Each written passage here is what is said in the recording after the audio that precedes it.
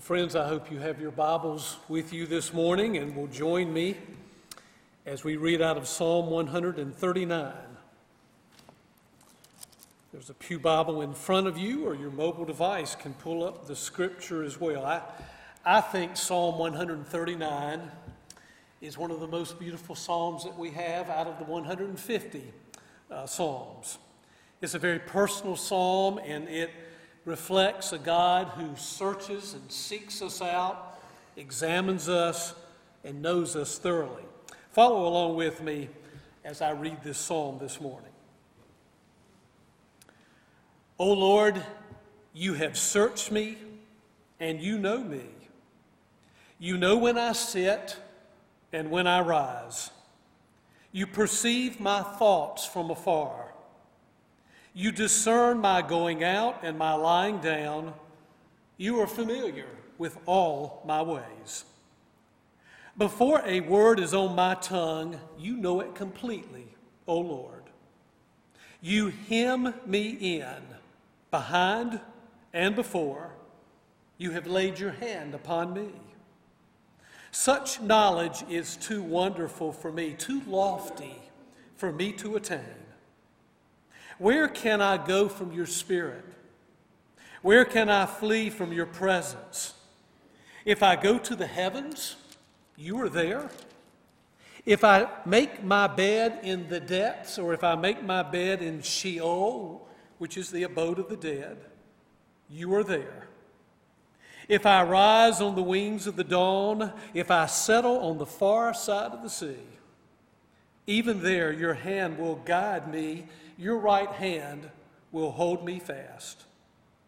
If I say, surely the darkness will hide me and the light become night around me, even the darkness will not be dark to you. The night will shine like the day, for darkness is as light to you. For you created my inmost being. You knit me together in my mother's womb. I praise you because I am fearfully and wonderfully made. Your works are wonderful. I know that full well.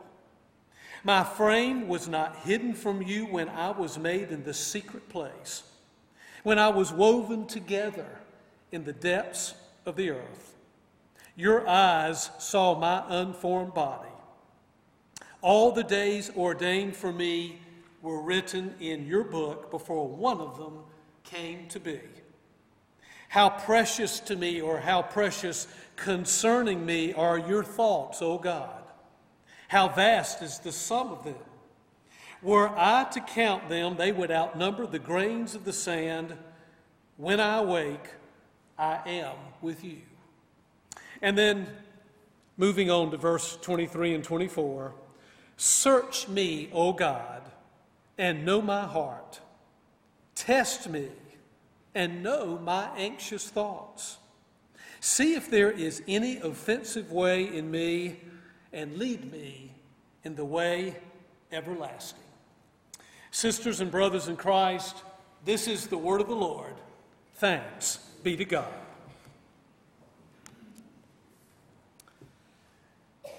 You know, I knew before I even walked in that place that it would require a certain level of vetting and searching. I mean, after all, when they ask for your Social Security number and they want it days in advance in order to run a background check, you know there's going to be multiple vettings and multiple searches before you can even get in. And indeed there were. There were 5 separate stations where they checked you out thoroughly from top to bottom and all the way around. Station number 1, you had to show your pre-approved pass before you could even walk in and get in line. Stations number 2 and 3 required pulling out your driver's license, handing it to the security official. He looked at it. He went down his list. He checked your name off. He handed your driver's license back. He gave you a long gaze. That was station 2 and 3. Station 4 required putting your feet on some footprints that were already on the floor. Over to the right, there was a curtain. And behind that curtain was a drug-sniffing German Shepherd dog. Station number 5, the last station, was a metal detector. Empty all of your pockets of all of the contents, so you take your wallet out and your cell phone and other things that you've got in your pockets, and you put it in the little tray, and it goes through, and then you step through the metal detector. My metal detector went off. "Step to the side, sir," they said. I stepped to the side, and several of them started bathing me in those wands. The metal detector kept going off. You know, I should have known not to wear those steel-toed hiking shoes that day, shouldn't I? And finally, they let me through. They determined that I was not considered any longer a threat to national security. And in I walked. But you know, it was worth it. It was worth going through all of that searching, all of that scrutiny, all of that checking out, going through that maze of security officials, going through that maze of dogs, going through all of those metal detectors, walking through all of those security cameras looking down upon you, those men and women dressed in white shirts and black ties and black pants with guns and holsters and the earpiece in the ear and the bulletproof vest across which was emblazed with big bright letters, United States Secret Service. But you know, it'd been a few years, in fact, a good number of years since I had been in the White House, so it was worth all of the vetting, all of the disclosures of personal information, all of the security checks, all of the background check, all of the seeking and the searching out of me personally as an individual. It was worth all of that to get in, to be totally searched. "O Lord, you have searched me, and you know me," writes the psalmist in Psalm 139. "You know when I sit and when I rise. You know my thoughts from afar. You discern my going out and my lying down. You are familiar with all of my ways. Before a word is even on my tongue, you know it completely, O Lord. You hem me in the Hebrew, literally, you protectively embrace me. You give me a bear hug, O God. Behind and before, you have laid your hand upon me."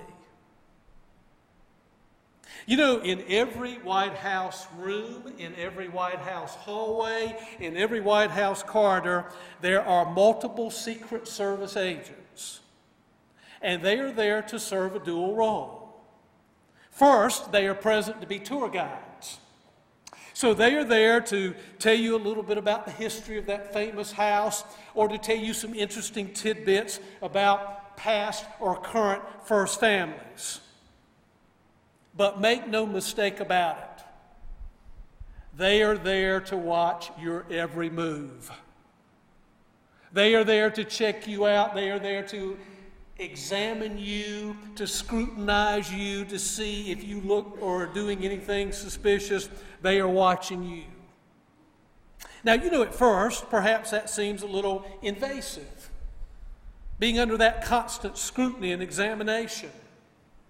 And the psalmist feels the exact same way here in Psalm 139. The psalmist is almost overwhelmed with all of God's scrutiny, with all of God's knowledge about the psalmist, with all of God's searching and examination and investigation. That's what that Hebrew word means, to search. It means to investigate. It means to examine. In our language, it means to put you through the background check. That's what it means. The psalmist is very much aware here that as much as he tries, he can't get away from God. He asked the question there back in verse 7, where can I go from your spirit? Where can I flee from your presence? And the psalmist even names, he says, if I were to go up to the highest heaven, if I were to go down to the depths of Sheol, the abode of the dead, God, you're there. If I should go to the far side of the sea, the psalmist says, or even into the midst of deep darkness where there is no light, you're there, God. You were there, God, ages ago before I was even formed in my mother's womb and in my mother's pregnancy. God, you were there. God is the one who sees all. God is the one who knows all about you and about me. God is the one who examines us. God is the one who searches us out. And the psalmist says he ordains every day of our lives. You think you can get away from God, but you can't. As my law enforcement friends say, a couple of them here in this church, Wayne, we say it a whole lot, you can run, but you can't hide. And that's how it is with God. You can run, but there's no place you can go where you can hide from Him. You know that Hebrew word for to know? It's the Hebrew word yada. It's used 7 times here in Psalm 139. Now, yada can mean, I know a fact, or I know something about you, or I know you a little bit. But in this particular case, this word yada, to know, means to know intimately, to know deeply, to know personally. It is the same word that is used of a sexual union in Genesis 4, verse 1, when it says, now Adam knew Eve, his wife, and she conceived and gave birth to Cain. God knows us deeply. He knows us personally. God knows us intimately. God knows all the good about us, and guess what? God knows all the bad. He knows all the dirt. God knows every thought. God knows every word. God knows every desire. God knows every intention. God knows every motive. God knows every habit. God knows every prejudice and bias. God knows every sin. And God knows every behavior and every action before it even hits and strikes our radar screen. You can't think a thing. You can't do a thing. You can't feel anything. God knows it before it even comes off of your tongue or strikes your brain or is a behavior in your life. He knows us. He knows us personally. He knows us intimately. Now, public figures today face forfeiting, either willingly or unwillingly, a large degree of personal privacy. It goes all the way from the hacked medical records of some of our recent Olympic athletes to personal email exchanges between former secretaries of state, to presidential candidates who are feeling the pressure to release medical records or their tax returns. We live in an age of scrutiny. We live in an age of examination.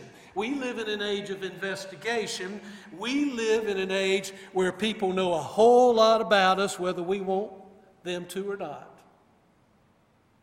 Now, that can kind of make you want to coil up inside a little bit, doesn't it? It makes you want to coil up. It's almost like we're frightened to be open and vulnerable because guess what? We just can't be certain who we can trust. Who is it that I can trust to love me and accept me for who I am? And who is it that I fear might attack me and reject me for who I am. So what happens with a lot of people is that we keep who we are to ourselves. Deep down inside, we only let a little bit of the true self come out because if too much comes out, you might not love me and accept me for who I am. But you know, friends, I must tell you that 2 Saturdays ago when I was on that White House tour, I felt perfectly safe being on the White House grounds, and I felt perfectly safe being in that White House. Those Secret Service agents, those men and women who were there that day, were there as public servants. They were there to offer protection for the First Family. They were there to offer protection for all who work in that building. And they were there to offer protection to all of the guests who walk in those doors. And on that day, I was one of those guests. And I was grateful for their presence and their protection. So you see, the fact is, allowing those men and those women of the Secret Service to investigate me and examine me and to search me over ultimately leads to my protection and my welfare. And the psalmist comes to the same conclusion in verses 17 and 18. By this point in the psalm, the psalmist isn't afraid of God searching him out and examining him and knowing him. Listen to what he says. How precious to me, or how precious concerning me, are your thoughts, O God. How vast is the sum of them. Were I to count them, they would outnumber the grains of the sand. But when I awake, I am with you. You see, folks, once you begin to see God as a faithful Father and as a faithful friend, we don't fear His scrutiny. We don't fear His examinations. We don't fear His knowing us and searching us over.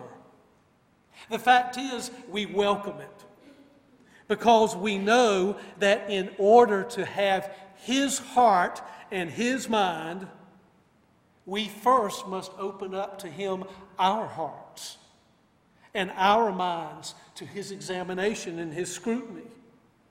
So we pray along with the psalmist in verses 23 and 24. Search me, O God. Check me out. Examine me. Put me through the metal detector. Put me through the background check, O God. And know, yada. Know intimately, know personally, know deeply, God, my heart. Test me and know. Yada, know me intimately, God. Know my anxious thoughts.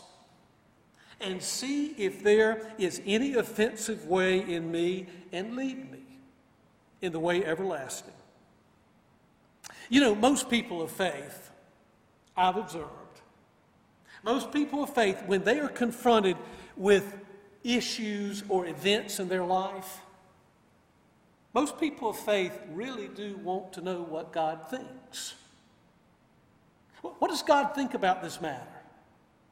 How does God respond to this particular issue or event?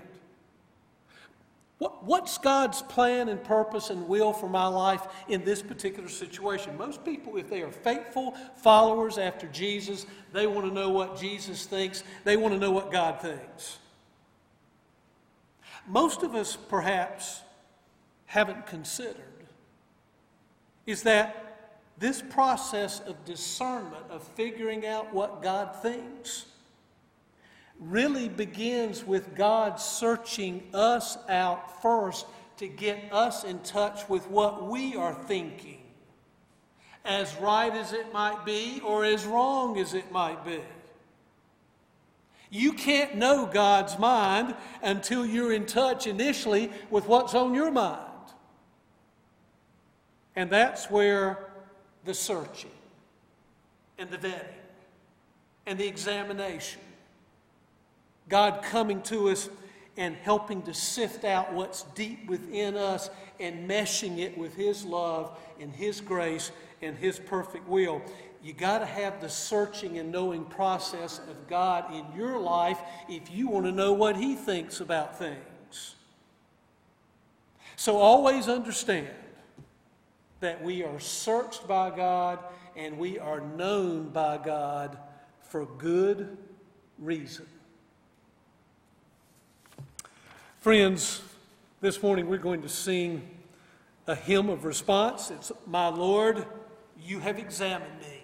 The words will be on the screen because it's not found in your hymnal. And as we sing and continue to worship and to pray and invite God to know us and examine us and search us out, what is the Holy Spirit saying to you this morning? What is it that's deep within you that needs to be rooted out, that doesn't have the purity of Christ and doesn't represent the love of Christ and the grace of Christ? What is it and who is it to whom you give your ultimate allegiance? And you know that it may not be your faith. Maybe there's somebody here who's never even made a commitment of your life and your faith to Jesus as Lord and Savior this morning. And I invite you to let the Holy Spirit search your life and for you to hear the call and the invitation of God's Holy Spirit. It may be that you've been through our Oakmont 101 class and you're ready to become a part of the Oakmont Church family.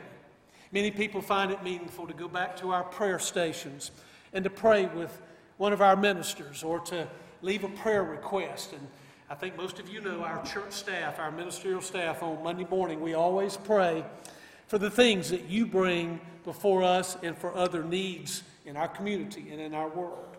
So as we sing our hymn, I hope that you'll listen to the voice of the Spirit as that Spirit is searching you and examining you and inviting you to go deeper in your life with Christ. Let's stand together, let's sing, and you respond.